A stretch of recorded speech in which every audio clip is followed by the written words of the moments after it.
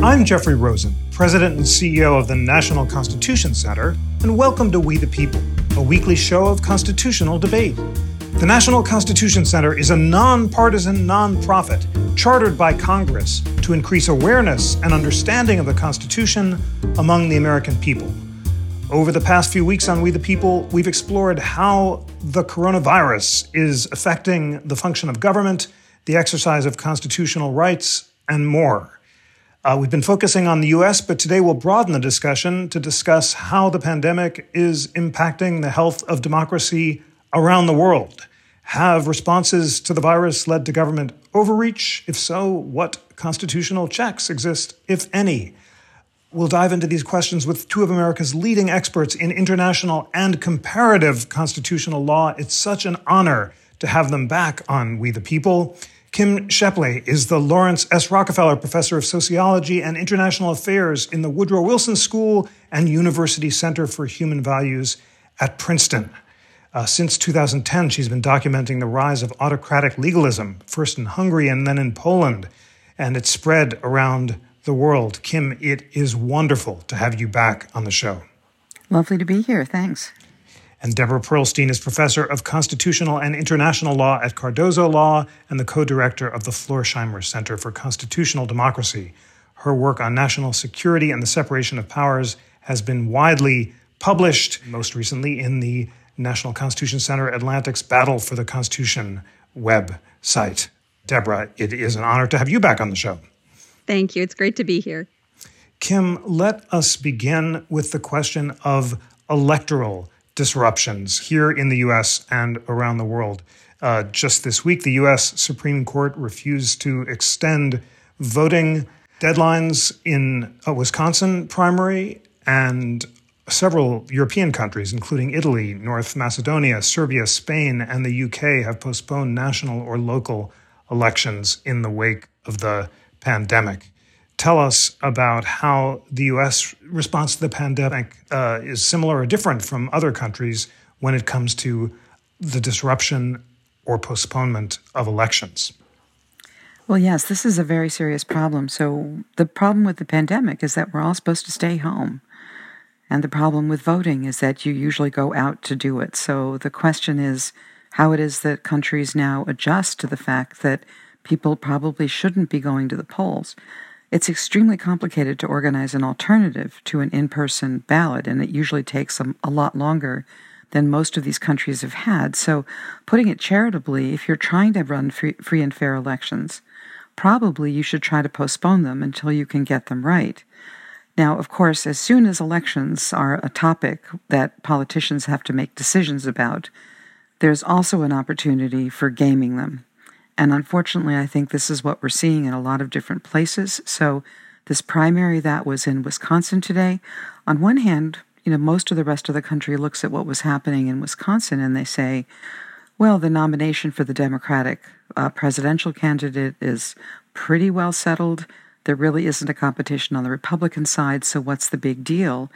And the big deal in Wisconsin was that there was a Supreme Court seat up for grabs. And the Supreme Court in Wisconsin has been a very active player in the partisan hardball politics that characterize that state. I'm not entirely sure why they didn't start earlier, but they probably should have. But over the last week, the Democratic governor has been trying to extend at least the amount of time that people have for getting absentee ballots in, and the Republican legislature has been vetoing any effort to extend the election. And there's one fact that just shows you exactly why that's happening, and that is that it's the rural parts of the state which don't have big lineups at the polls that tend to vote Republican, and it's the cities that have the crowded ballot places that tend to vote Democratic. So as the election was about to start this morning, one of the things that we could see was that there were supposed to be 5 polling places in Milwaukee when normally there had been more than 200. And a lot of that was because the poll workers, many of whom are over 60 and therefore in a high-risk group, were not showing up. But we know that Milwaukee is one of the big sources of Democratic votes in that state. So it's not neutral when the courts refuse to allow the absentee ballot deadline to be extended. It has partisan effects. And all of the players in this drama have been playing to their partisan advantage.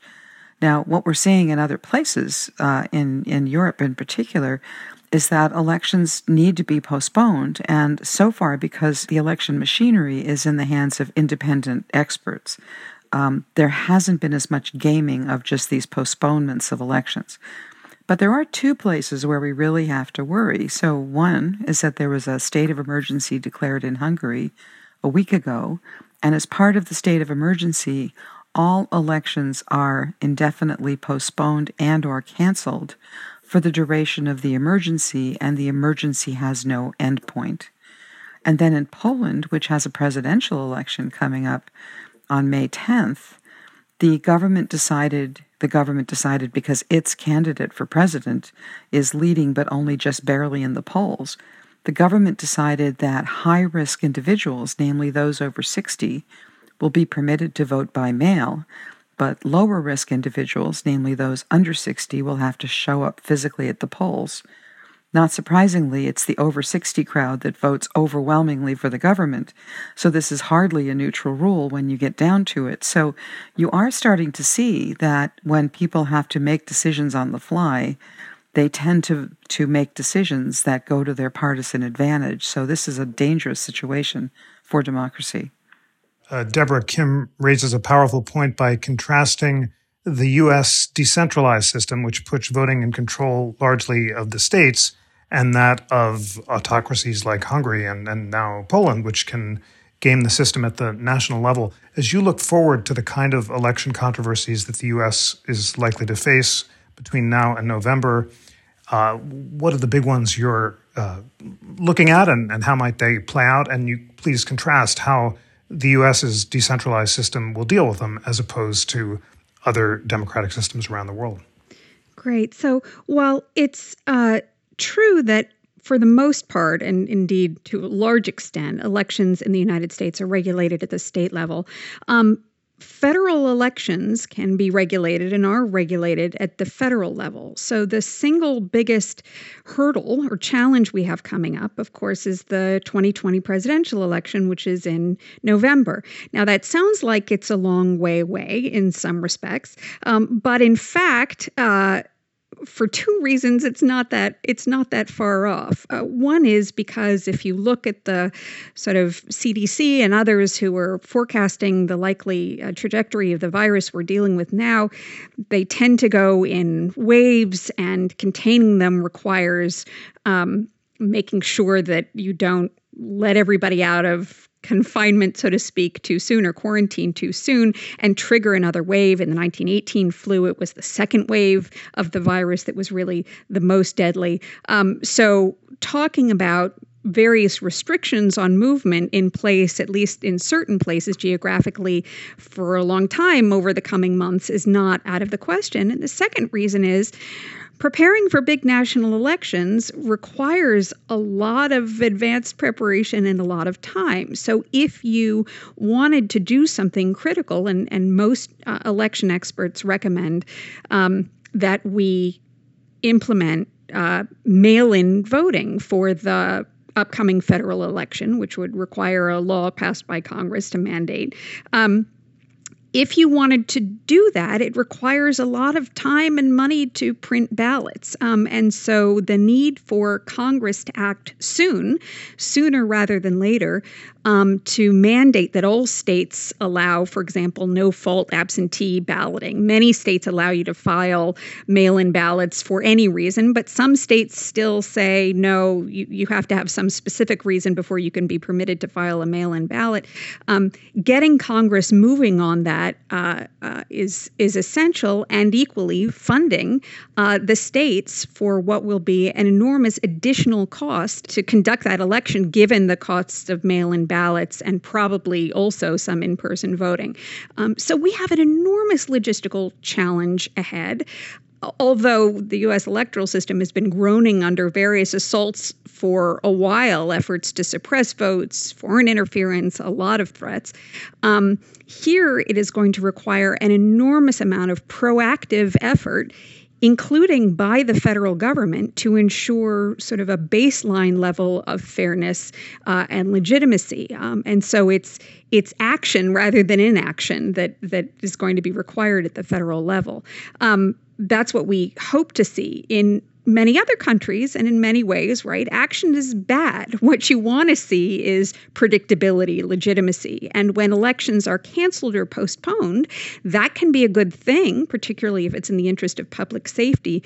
But the key there is to look for a date certain that the election has been rescheduled for. And that's what makes it sort of in contrast to what we've seen with some of the primary states here in the United States. Some states have postponed their primaries from the height of the virus until a few months down the road.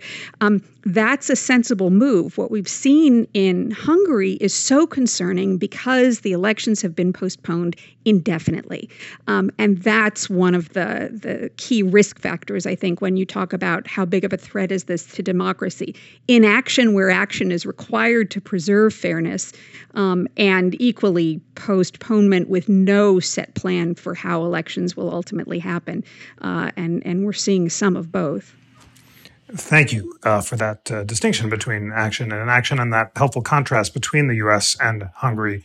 Kim, you, I think it's fair to say, are America's leading expert on democracy in Hungary and the threats that it's under, and you recently wrote one of several commentaries, Orban's Emergency in the Hungarian Spectrum, which describes the new law that Orban put through the Hungarian parliament that would give him, as you say, dictatorial powers under declaring a state of emergency to fight the coronavirus. Tell us about what Orban is doing in Hungary and what lessons it presents to the rest of the world. Yeah, well, Hungary is now the poster child for what not to do in a virus. So Hungary, Viktor Orban has been the prime minister of Hungary for 10 years. And that entire time, he's been steadily consolidating power, steadily removing checks and balances, steadily inserting into all the independent institutions, including, for example, the Election Commission, Public Prosecutor's Office. The whole judiciary has been just filled with people who owe their allegiance to him. And so even before the virus came along, Hungary was already a very sick democracy. It had just been registered in the varieties of democracy data set, something political scientists use a lot. It had just switched from a democracy to what's called a competitive authoritarian regime, where they pretend to have elections, but the results are never in doubt. So Hungary had already fallen from grace as a democratic country before the virus. And then when the virus hit, Hungary has now enacted the most draconian emergency law that I know of anywhere in the world. What the law does is it gives Viktor Orban unlimited decree power for an indefinite amount of time over an unlimited number of subjects. It essentially sidelines the parliament, and it also sidelines the courts. So Orban can govern literally by himself with no one around to tell him no. It's been his dream for a long time. Now he's been able to realize it. But it's an overreach even for him. It's a little surprising that he would do something that's so extreme. So one of the questions is why he's taking that step right now. So one reason is that everybody else is taking steps like this, and if everyone in the world is declaring a state of emergency to handle the virus, like what's one more emergency among friends, so to speak. So I think he's been a bit surprised that, the world has actually paid attention, that this one is different. But I think actually what's really more going on here is that Viktor Orban's regime is highly corrupt, and much of the money that the state has gone into private pockets. The national health system has been really one of the biggest casualties of the corruption in Hungary, and even before the virus came along, Hungary was showing decreasing life expectancy every year. Hungary had the highest cancer death rate in Europe. Hungary had the highest rate of lots of chronic diseases that it hadn't been able to kick, which is to say the health of the Hungarian population was terrible before the virus came along, and the medical system has been crumbling under the weight of underfunding. So if you add a virus to that, what's going to happen is that the Hungarian health system is going to collapse. And I think Orban realizes that even though he's been able to exercise near dictatorial powers to date, there's a point at which, when your relatives are dying, you no longer give the prime minister the benefit of the doubt. And so by claiming unlimited decree powers, I think he's getting ready for what happens when the healthcare system collapses, when his party no longer backs him, and when he's going to have to rule by force. And if I can say, we almost have a military dictatorship in Hungary already in 1 week since the law was passed. As soon as the law was passed, they put a military commander in charge of every hospital. And in fact, they've been, playing funny things with numbers and doing a lot of other things, but also that means they have a military person in the chain of command in every hospital. And they've deployed teams of soldiers to at least 150 private companies to, quote, keep the economy going, unquote. But in no other country is that being done with the military. So the worry is now that Orban is pre-positioning troops all over in critical locations so that when and if the protests come and try to topple his regime, he's ready for major repression in return. It's a really dire situation. Deborah, authoritarian leaders all over the world are seizing the crisis of the virus to centralize power. In the Philippines, Parliament passed legislation allowing President Duterte nearly limitless emergency powers. In Cambodia, there's a new draft law on national emergency that would give the government unlimited access to martial power while curtailing fundamental rights. Can you tell us about other examples around the world of the centralization of power and the abridgment of fundamental rights that results? Yeah, so let me here distinguish between countries in which we've seen countries which are nominally democracies, but that have been facing troubles or efforts to consolidate power and eliminate checks and balances that well predate the virus and the emergence of the virus, and countries that are relatively healthier democracies. So democracies that were already deeply troubled before the virus came along are, as Kim mentioned, Hungary, Poland is another one, India, Israel, Turkey certainly have also been struggling with a variety of assaults on democracy in various ways. And what do you look for when you say assaults on democracy? What does that mean? Well, efforts to, in one way or another, undermine independent governmental structures, to undermine the independence of the legislature or the courts, or indeed the bureaucracy inside the executive branch that's responsible for expertise and law enforcement. You look for assaults on free and independent media and civil society, nonprofits that advocate in the public interest. And you look for, as we were just speaking about, free and legitimate and fair elections. And so in a lot of the democracies that I was just mentioning, where you had seen already sustained assaults against these independent structures or the media or so forth, one of the most common things we're seeing in some countries are efforts to silence or otherwise quash the media, right? So to control speech in some way. We certainly see this in places like China and Russia, where one would expect to see this under normal circumstances. But we're seeing efforts to quiet dissent and silence opposition or critics of the government, even in some of these other places where we might have hoped that had they been more robust in democratic traditions heading into the virus crisis, you wouldn't necessarily see that. So even in places like India, which has taken a real troubling turn in the last few years under Modi, you're seeing that more there. You're seeing it, at least attempts at it, in places like Israel, where we might have otherwise hoped not to see it.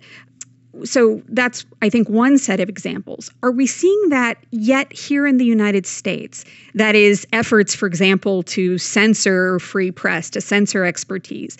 I think so far we've seen attempts to do that, and they're attempts that have not ultimately been very successful. So in the early days of the virus, you saw the administration or the president filing lawsuits against, large media companies alleging slander and things like that. These are lawsuits that are not likely to succeed at all, but nonetheless, they put pressure on those structures. You certainly see efforts by the president to criticize the free press, to criticize the media. And you see on occasion efforts by the president, even in his daily briefings, to sort of prevent the experts in the federal bureaucracy, the otherwise independent experts, from saying what they think, Dr. Fauci from speaking and so forth. But for the most part, these efforts haven't been successful. I think in the United States, the single most concerning sign has been what we've seen just in the last week with the president's efforts to fire or remove or eliminate the role of internal inspectors general in the executive branch. So silencing and removing and sort of marginalizing expertise. We've seen this a great deal in India, and we're seeing it here to an extent in the United States as well, where just in the past week, the president has removed the inspector general for the intelligence community, has sharply criticized the Inspector General for HHS, Health and Human Services, and just today fired the Inspector General at the Department of Defense, who was to be in charge of making sure that the government's efforts to spend the $2 trillion that Congress has recently appropriated for virus response and economic support is spent in a public-oriented way. And removing these internal checks and sidelining experts and sidelining independent checks, even within the executive branch, is one of the signs that I think is most worrisome. I think it's the most troubling sign we've seen so far here in the United States. Kim, help We the People listeners understand how different democracies respond differently to the crisis. I recall a wonderful article that you wrote after 9/11 called Other People's Patriot Acts. It was published in 2004, and We the People listeners should check it out. And in that piece, you argued that the response of Britain and Germany to 9/11 differed, and it was consistent with their previous response to emergency situations. Britain continued its past practices of treating terrorist offenses as an exceptional matter. In the past, violated the standards of the European Convention on Human Rights, while Germany maintained careful constitutional protection, which it had also done before the attacks. Are we seeing a similar pattern in the wake of the virus? And as you contrast the U.S. with different countries in Europe, such as France or Germany or whatever else you think is instructive, is the past prologue? Yes, well, I certainly think that in an emergency, you see a country's values very much on display. And so when a country is already in democratic trouble, as we've discussed before, that trouble is going to magnify in a time of emergency. And when a country has a really solid and highly respected and fully constitutionalized democracy, then you tend to see that on display. So I think it's not surprising, for example, that the country that is beginning to look like the one that has the most successful response to the virus, both in terms of lowest death rate, lowest spread rate, et cetera, is Germany. And a lot of that was because as soon as they saw that the problem had arisen, they started testing like crazy, contact tracing. They didn't overreact. In fact, even now they don't really have a full lockdown. They just closed all the places people might go to, and they have limited the size of gatherings. But it's not as repressive a general policy as it has been in other places. And yet Germany has the lowest death rate and the lowest spread rate.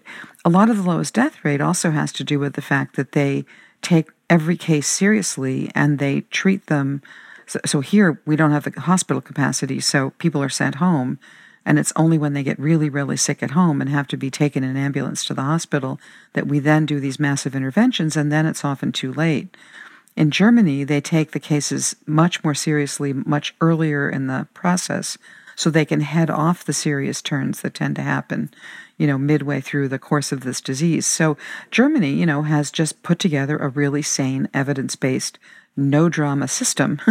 And yet, what we see in a lot of other places is a system that falls apart, that is using emergency measures, that is using really extreme repressive activity. So not only are whole populations locked down, but they're fined when they go out. They, military are policing the streets and things of that kind. You get that in places where people won't just follow a government suggestion because they trust the government. And so you start to see that, some emergency powers are just overreactions. Now, again, I keep coming back to Hungary because it's the worst case, but one thing I didn't mention earlier is that another feature of this Hungarian emergency regime is that anyone who spreads false or distorted information during the course of the pandemic, actually, it's not even that clear, that it's not just a general criminal law ban on false and distorted facts. Anyone who spreads those can be found guilty of a criminal offense and punished by up to 5 years in prison.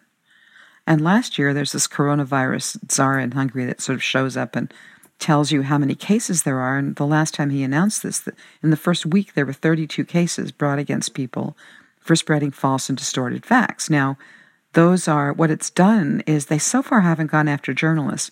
They're going after the people who are getting quoted by journalists.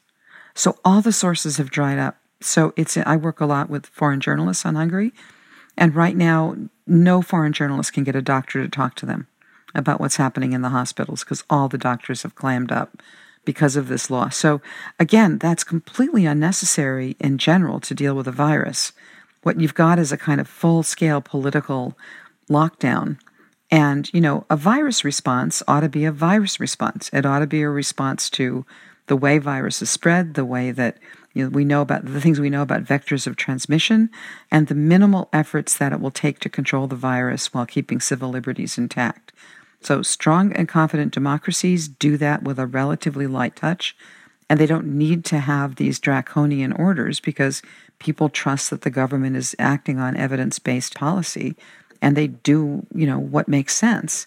But it's in these governments which have lost credibility with their publics or that are overreaching in other ways that you see these really extreme emergency powers now being used. Deborah, do you agree that a democracy's response to past crises will determine its response to the corona crisis? And if that's the case, how will the U.S. constitutional system fare in comparison to European democracies? So I think without making sort of broad historical conclusions or coming to broad historical conclusions, I certainly agree that whatever tendency an existing government has had is likely to be magnified when facing a crisis. So you saw, for example, both in Britain and the United States, the leaders, president, prime minister, resisting the rapidly emerging consensus of scientists that this was an enormously serious threat. It needed to be taken seriously quickly. And to, in the United States president's case, call it a hoax, right? In Prime Minister Johnson's case, sort of downplay the initial threats.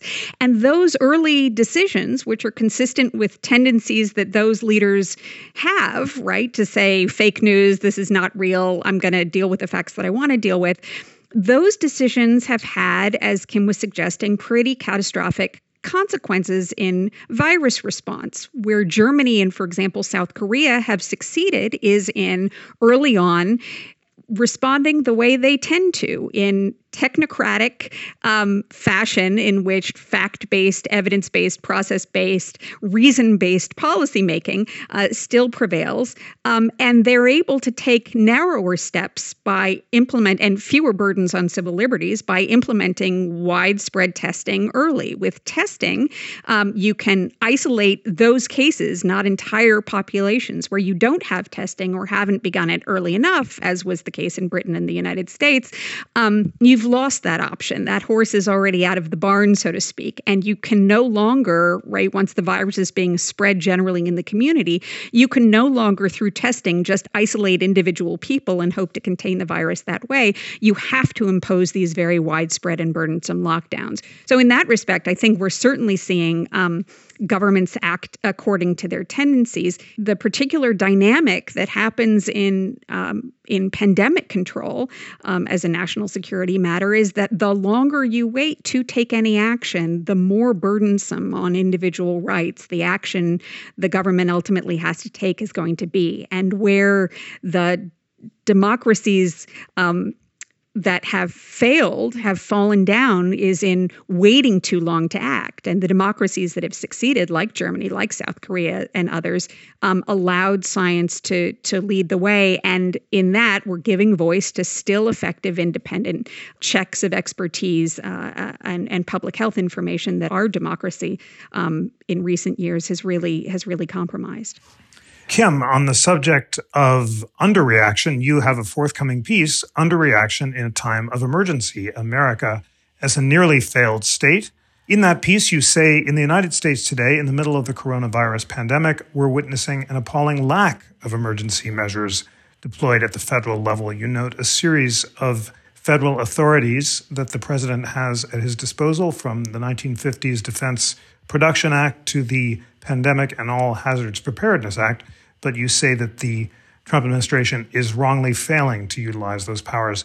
Tell us how you think we are underreacting and why. Well, this has been actually one of the sort of exceptions to my general principle that an emergency brings out what a state is already like. You know, we've had a president now for the last 3.5 years who has not exactly honored constitutional norms as he found them. And he's found many excuses to stretch them and to do quite dangerous things. I agree with Deborah that the firing of these inspectors general, who are really the watchdogs in our federal agencies, who are supposed to be able to be the neutral, fact-based folks who call out when they see that laws are not being followed within these agencies, for Trump to fire them is really pretty terrible. That said, what you would guess, watching, President Trump's other activities, is that he would love this emergency, right? Because he can take all these powers, he can do all these things. It enlarges the scope of the presidency. And instead, what you've seen is this odd shrinking of presidential responsibility by basically refusing to do the things that a president should do in an emergency. So this is kind of the flip side of Viktor Orban doing all these things that aren't required by the emergency and have nothing to do with it at all. Instead, what we see with Trump is that he takes the emergency and he acts like it's none of his business. So we have a national stockpile of equipment to be used in a pandemic that has included ventilators and masks and personal protective equipment, I guess it's called. And yet the federal government was refusing to distribute that. There was the Center for Disease Control, which were supposed to be creating a test for for this particular virus. And the government could have given permission early on for states and private companies to also develop parallel tests. That order never came. And we could sort of go through a whole series of other powers that the federal government has that the states don't have. For example, ordering private companies to redirect their production to producing masks and ventilators and the other things that we need. None of that was done at federal level. So instead, what the president did was to turn this thing into the Hunger Games, right? And say to the state governors, you're on your own. Now, there's a reason why we don't usually have the states doing this. First of all, because they compete with each other and bid up the price. And that at a time of when we're going to have a massive economic catastrophe following on the health catastrophe is really crazy. Also because most state constitutions do not permit states to do deficit spending, whereas, of course, the federal government can. So I don't know what states are doing, but they are just out there spending money, and they are probably going to be in violation of their own constitutional balanced budget requirements as they do this. But what else can a governor do? This is where you need the federal government with its possibility of countercyclical spending to be able to buffer this kind of massive cost. And finally, if you have governors out there competing with each other, it doesn't guarantee that the scarce resources we need actually get to the places where they are most needed right now. So this is a set of rolling waves that's going to hit its peak at different times in different states. But any rational governor who is, after all, only elected by the citizens of their own state will want to over-prepare and get out ahead of the curve when that may actually make it much more difficult to fight the pandemic in the neighboring state. So this is absolutely not a situation in which you really want to push this responsibility down to the lowest level. And so this is something where the federal government should have stepped up and tried to coordinate this to make it a more effective response. So that's why it's just puzzling that Donald Trump, despite, taking all the airtime and having these daily press conferences full of misinformation, nonetheless refuses to use the powers that he has, which makes me wonder, just because, your podcast series is to think about big constitutional questions, how is it that, is it possible in a constitutional system to force a chief executive to do the things he's supposed to do? Right? We've had this problem throughout the Trump presidency, where Trump has refused to fill high offices, particularly at the State Department, but also otherwise. He's appointed acting directors of things, which means they don't have either Senate confirmation or job security.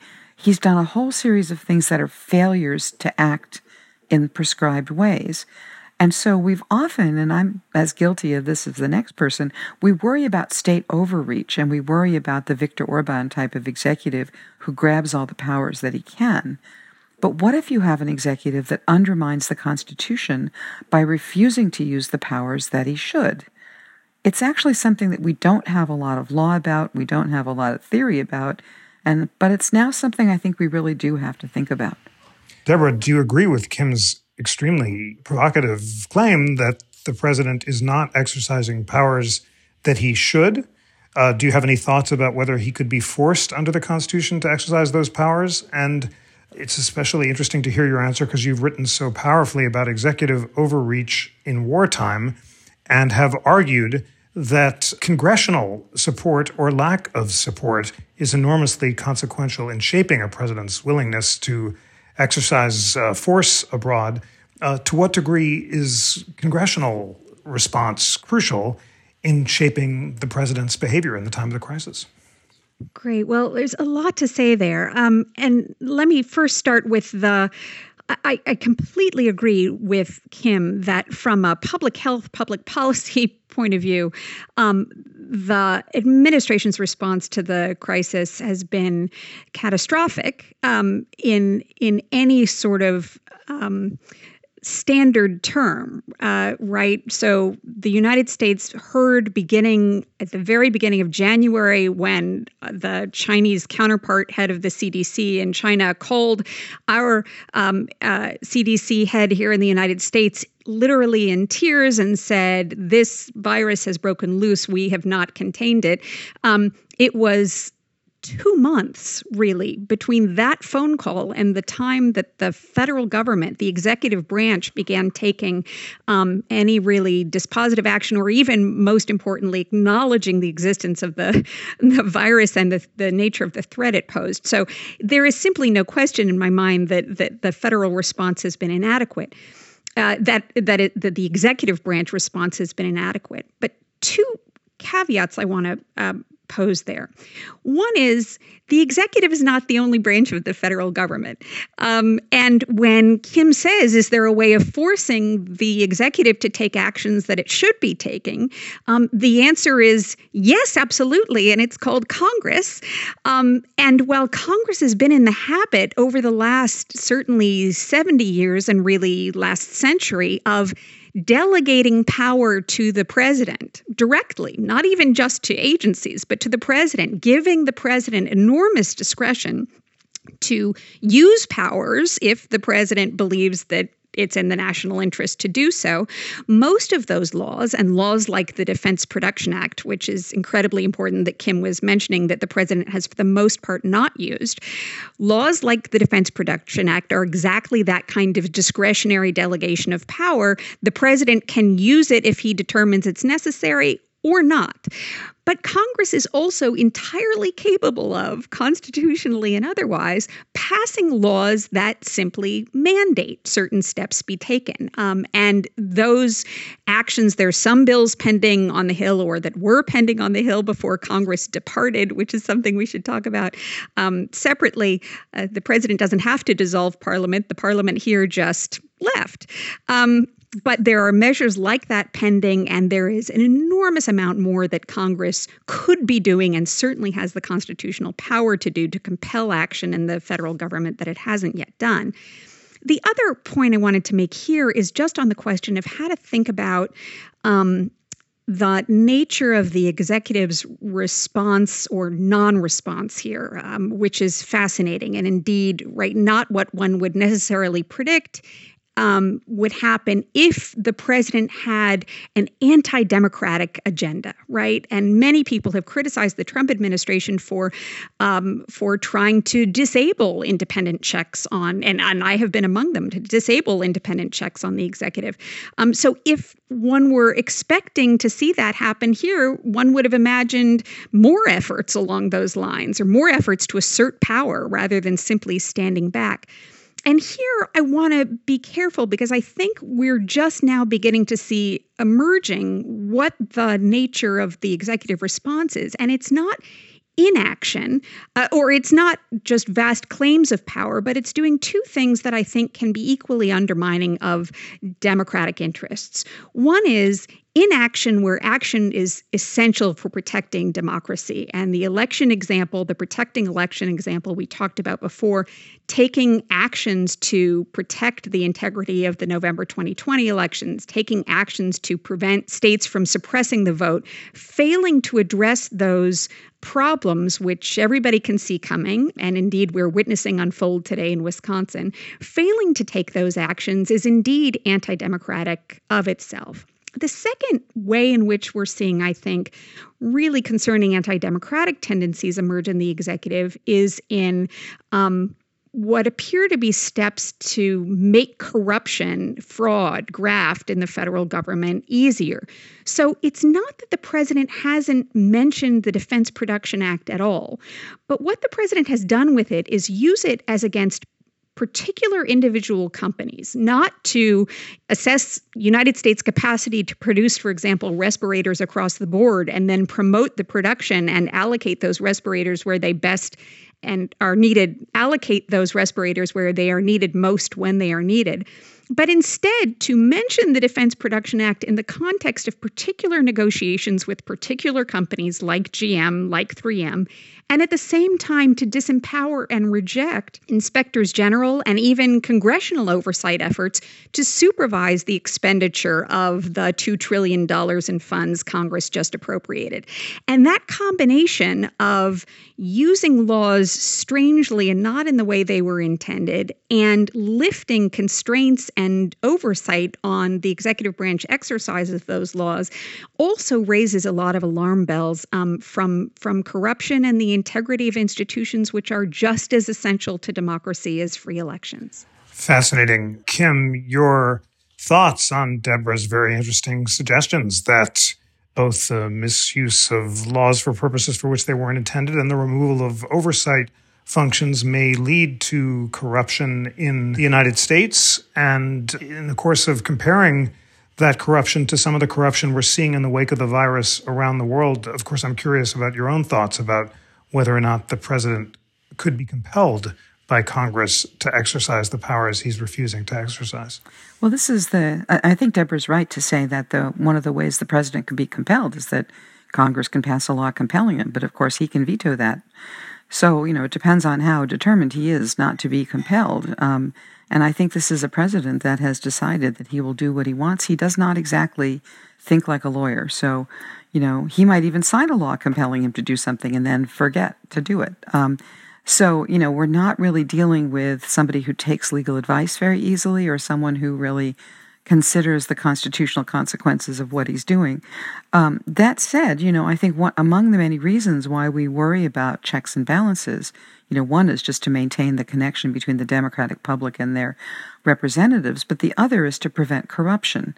And the more that the executive branch comes out from under all of the controls that are attendant on the spending of federal money, the easier it is for federal money to be spent in such a way that, goes to friends and cronies and whatever, because who's there to tell them not to, right? And so this is one reason why the firings of these inspector generals, especially the one at Defense today, just when this massive, and Health and Human Services, just when this massive amount of money is going to come sluicing through those channels, I think is really, really dangerous here.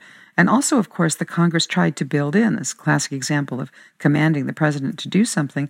The president is supposed to appoint an inspector general to oversee these funds. And the first thing the president did was to issue a signing statement that said he didn't see why he should do it. Now he's actually named somebody, but nobody actually knows whether that person's really going to take the job seriously in light of the signing statement. So, presidents in this country have more theoretical than real constraints when it comes to others ordering them, how and what to do. So, what I'm very concerned about also is that there's sort of a bandwidth problem, and this is something that I see in common between the two places I look at most closely, the U.S. and Hungary, where both Trump and Orban have just so flooded the airwaves with so many horrible things at once that, when Trump fired the Inspector General of HHS last week, it wasn't even a page one story because there were so many other things that were going wrong on the same day. And so one thing that executives can do if they're trying to get out from under oversight is just to blatantly go ahead and do whatever, but to do so many whatevers at once that, everyone has to pick their battles, and some of those whatevers are going to get through. So I think that's another strategy that we see happening. That's certainly what Viktor Orban's done. Mr. Kaczynski in Poland has done the same. Modi has done this in India. That basically, the journalists can't keep up. The journalists are also sort of under threat. They're being badgered and harassed and threatened in various ways. So literally you can overpower the system of checks and balances. I also wanted to say one other thing about this in the context of the virus in particular. One thing we've seen, because Boris Johnson has now gone into the hospital, because he's been infected, and obviously the infection is a serious one where, he's being, fed oxygen, and they say he's not on a ventilator, but, it's not so clear that that number 10, as they say, has really been very straightforward with the public about exactly what his health situation has been. It's really interesting to look at the different responses of the three leaders that have been exposed and tested. So Angela Merkel actually was exposed because a doctor that treated her, just gave her a vaccine, was found to be positive. And what she did was she announced it right away. She went into self-isolation. There were regular reports about her health condition, and after 2 weeks she came out, and she was fine. And it didn't rattle the country because everybody knew exactly what was happening, and she was modeling the behavior that she told everyone to engage in. And that's another reason why Germany has been just pretty effective in this regard. Boris Johnson, on the other hand, like Trump, the two of them were denying that this was an issue for a long time. And the British government floated this, crazy concept of herd immunity. I mean, it's not crazy as a biological question. It just takes you're willing to kill off a lot of your citizens to achieve it. And by the time Boris Johnson sort of got religion on this, he had been so careless in his own personal conduct that he was infected, the health secretary was infected, a whole series of people in his cabinet have been either under observation or tested positive. And when he went into isolation because he had the disease, all the reports coming out of number 10 were not to be believed. And sure enough, he's hospitalized. It shocks everybody. I mean, so basically the untrustworthiness of his government has been just exemplified in the way he's handled this. So then you turn to Trump, and Trump himself was also pretty careless and shaking hands and touching microphones and, not really honoring social distancing in his briefings and all that kind of stuff. And of course, there have been people around him who have tested positive. So Trump's response has been, or at least the White House response has been, to say Trump is going to have everybody who comes into his presence tested to make sure that Trump can't get it from anyone. And you look at that and you think, that's the behavior of a king, right? Who wouldn't want that for themselves or their loved ones? And especially when we're in a context in which testing kits are in short supply, why should it be the case that every single person who comes in contact with Trump gets tested, but lots of people with major symptoms around the country can't get a test? It's like having a taste tester who will decide whether there's poison in your food, and it doesn't matter what kind of consequence for the taster or everybody else around you. It really is this kind of kingly behavior that I think really exemplifies the Trump administration. And it's something that also, I think, exemplifies corruption at the highest levels. Deborah, in the course of discussing congressional oversight, you raised the important question of how Congress could exercise it. And in a recent piece in Just Security, you've talked about whether or not Congress can vote remotely. You have argued that it's essential for the constraining of executive power that both the House and Senate Majority Leader are able to allow remote voting. They've resisted calls so far on the grounds that House Leader Pelosi thinks there may be constitutional problems. I think you do not believe there are constitutional problems with remote voting. So tell us why you think Congress should vote remotely. Great. So, one of the first things, or indeed the first thing Congress did after it passed this $2 trillion stimulus bill was leave. And it's not entirely clear when they're coming back. And Congress's being there is essential for two reasons, right? One is to force the kind of action that we think is so important for protecting democracy and, for that matter, for protecting basic public health where the executive is not acting.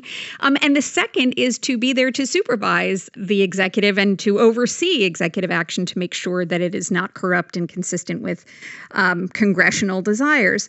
And while Congress has, over the years, and especially in the wake of 9/11, thought a lot about contingency operations, continuity of congressional operations, the expression goes, what it has never done is make provisions for voting remotely. And there are a variety of objections that get raised to this. But one of the most common objections is, to me, a sort of puzzling one, which is, and you heard the Speaker of the House raise it, but you hear it from many quarters, that I'm not sure the Constitution permits Congress to vote remotely. And it is certainly true that the Constitution has, for example, a quorum requirement. So both House and Senate cannot take action to legislate unless a quorum is present, which is defined as a majority of each chamber. But the Constitution at the same time also says that both houses can make their own rules of procedure. And the Constitution gives each house an enormous amount of leeway and discretion in designing how it's going to conduct its operations, with very few exceptions, like you have to keep a journal of what you do, right, and make it public periodically. So there are a few exceptions. But so, for example, the quorum requirement, it has been years and years and years since there has in fact been a count to make sure every time before, say, the House of Representatives takes a vote, that there are in fact a majority of members of the House in the chamber when the vote takes place. Instead, the vast majority of what is done in the House, and for that matter, the Senate as well, is done under rules that the House and Senate have adopted, providing for something called unanimous consent. That is, when it is recognized that there is a majority of all members who support particular legislation, all members simply consent to assume that a quorum is present and proceed to the vote, so that you don't actually have to insist that a majority of individuals are on the House floor for a particular vote. The problem with unanimous consent, or one key problem with unanimous consent, is that it requires unanimous consent. And so we saw the $2 trillion stimulus bill that I've mentioned, the last major piece of legislation Congress passed, that was clearly supported in a bipartisan way by large majorities in the House and the Senate, be nearly torpedoed by a single member, a representative from Tennessee, who refused to give his consent to the vote without an actual, it's often called quorum call, that is, with actually establishing that a majority of members are present to vote. And what we saw there was the House leadership forced to an impossible choice. Either allow the clear majority will in the country of its representatives to be subsumed by the interests of this single House member from Tennessee, or scramble to call their members back to Washington, many of whom had already gone home, at the height of a pandemic, putting their own health and the health of their constituencies and communities at risk. And what the leadership ultimately had to do in that circumstance to preserve the ability to pass the legislation was force members of Congress to come back physically and vote against the instructions of the CDC and against all public health instructions about both not traveling and not congregating in large groups. There is a way to, just like unanimous consent has, avoid the quorum requirement by the adoption of a particular rule. There is a way to define what counts as present, for example, for purposes of casting a vote. And so, for example, the House could pass a rule saying so long as a member can express their vote through a reliable technology that is independently confirmable and that has sufficient number of security checks attached to it, that might count as presence for the purpose of casting a vote under these emergency circumstances, and Congress can define the emergency circumstances quite narrowly and impose a time limit. In other words, this is entirely constitutionally doable. And Congress's failure so far to do it, I think, poses the much greater constitutional risk that we face by Congress's absence, which is the constitutional risks attached to an unchecked executive and an insufficiently vigorous federal response to a national emergency. Well, it's time for closing arguments in this completely fascinating and rich and wide-ranging discussion. It's hard to sum up, but Kim, I'll ask you for your closing thoughts, including the question of whether, among the many possible overreactions and underreactions we've talked about in the United States, you believe that the Constitution is likely to save us. Well, usually the kinds of emergencies that we don't worry that much about are the ones caused by natural disasters, which includes diseases. Those are usually not the ones most dangerous to constitutional systems because presidents don't decide when they happen. It's pretty visible when they're over. It's pretty visible what powers you need in the course of such emergencies. And those aren't usually the ones that topple governments. You worry much more about the kind of invisible conspiracy where the opposition is rounded up when some strange charges, or where you get an overreaction to an actual attack, as after 9/11, and we're still reeling from some of the legal effects of that.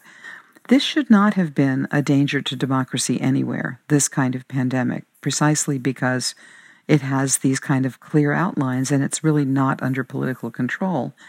But I think what we're seeing is that the virus is infecting not only people and spreading, but the virus has been infecting democracies that have weak or damaged constitutions.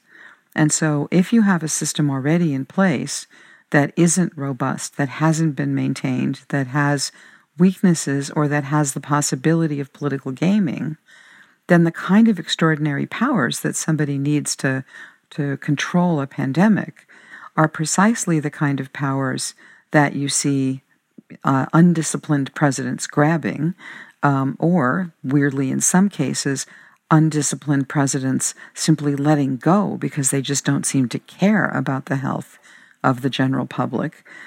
The virus actually shows which constitutions are sick. And the question is how it is that we fix those constitutions.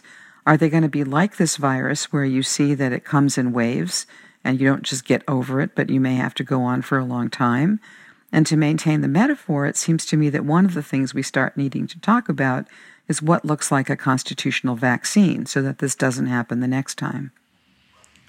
Deborah, your closing thoughts about whether in the many overreactions and underreactions we've talked about in the age of the virus, the Constitution of the United States is likely to save us. So I think even the framers would caution that parchment barriers, that mere laws written on paper, aren't likely to be adequate to protect assaults against democracy when they're under threat. And that is certainly true today as much as it was 220 years ago. The particular threat today is heightened because this pandemic is coming at a time, not just in the United States, but around the world, when we have seen democracies under threat worldwide from a variety of sources, right? So the problems in Hungary, in Turkey, in India, in Venezuela that we are seeing play out now in response to the pandemic were there before the virus was born, and they will persist after we bring the virus under control. My hope is, I suppose, that the pandemic and government's response to it help expose and highlight the problems that democracies worldwide are now facing, and that we recognize the importance of preserving independent institutions like Congress, because you don't want to put all of your eggs in one institutional basket in the event that institution fails to respond as it should. That it highlights the importance of preserving an independent press and free science research, because those are the most important warnings that we might get forget of serious threats that face us, that it highlights the importance of having a solid and legitimate system of elections that are free and fair, because in the end, that's the most important check a democracy has on governments that are inadequately protecting the public interest. My hope is that it'll help us pay more attention to those issues, not less. I think we've got months yet of crisis management to get through before we do. Thank you so much, Kim Scheple and Deborah Pearlstein, for a dazzling discussion of the complexity of the challenges that face constitutional democracy in the U.S. and around the world in the wake of the virus. And thank you for opening the minds of We the People listeners to the range of challenges that we face. Kim, Deborah, thank you so much for joining. Thank you. Thank you.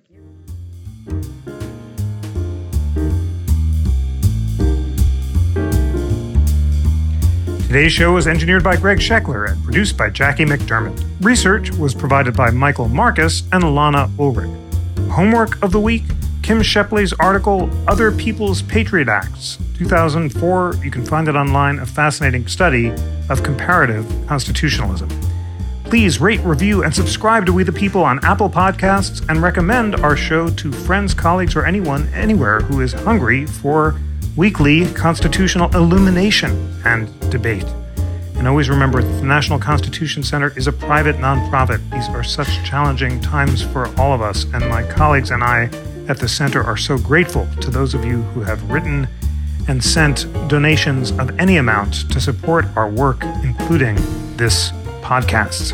You can support the mission by becoming a member at constitutioncenter.org/membership, or give a donation of any amount to allow this wonderfully important work and all of my great colleagues who make it possible to keep doing it. And that's at constitutioncenter.org/donate. On behalf of the National Constitution Center, I'm Jeffrey Rosen.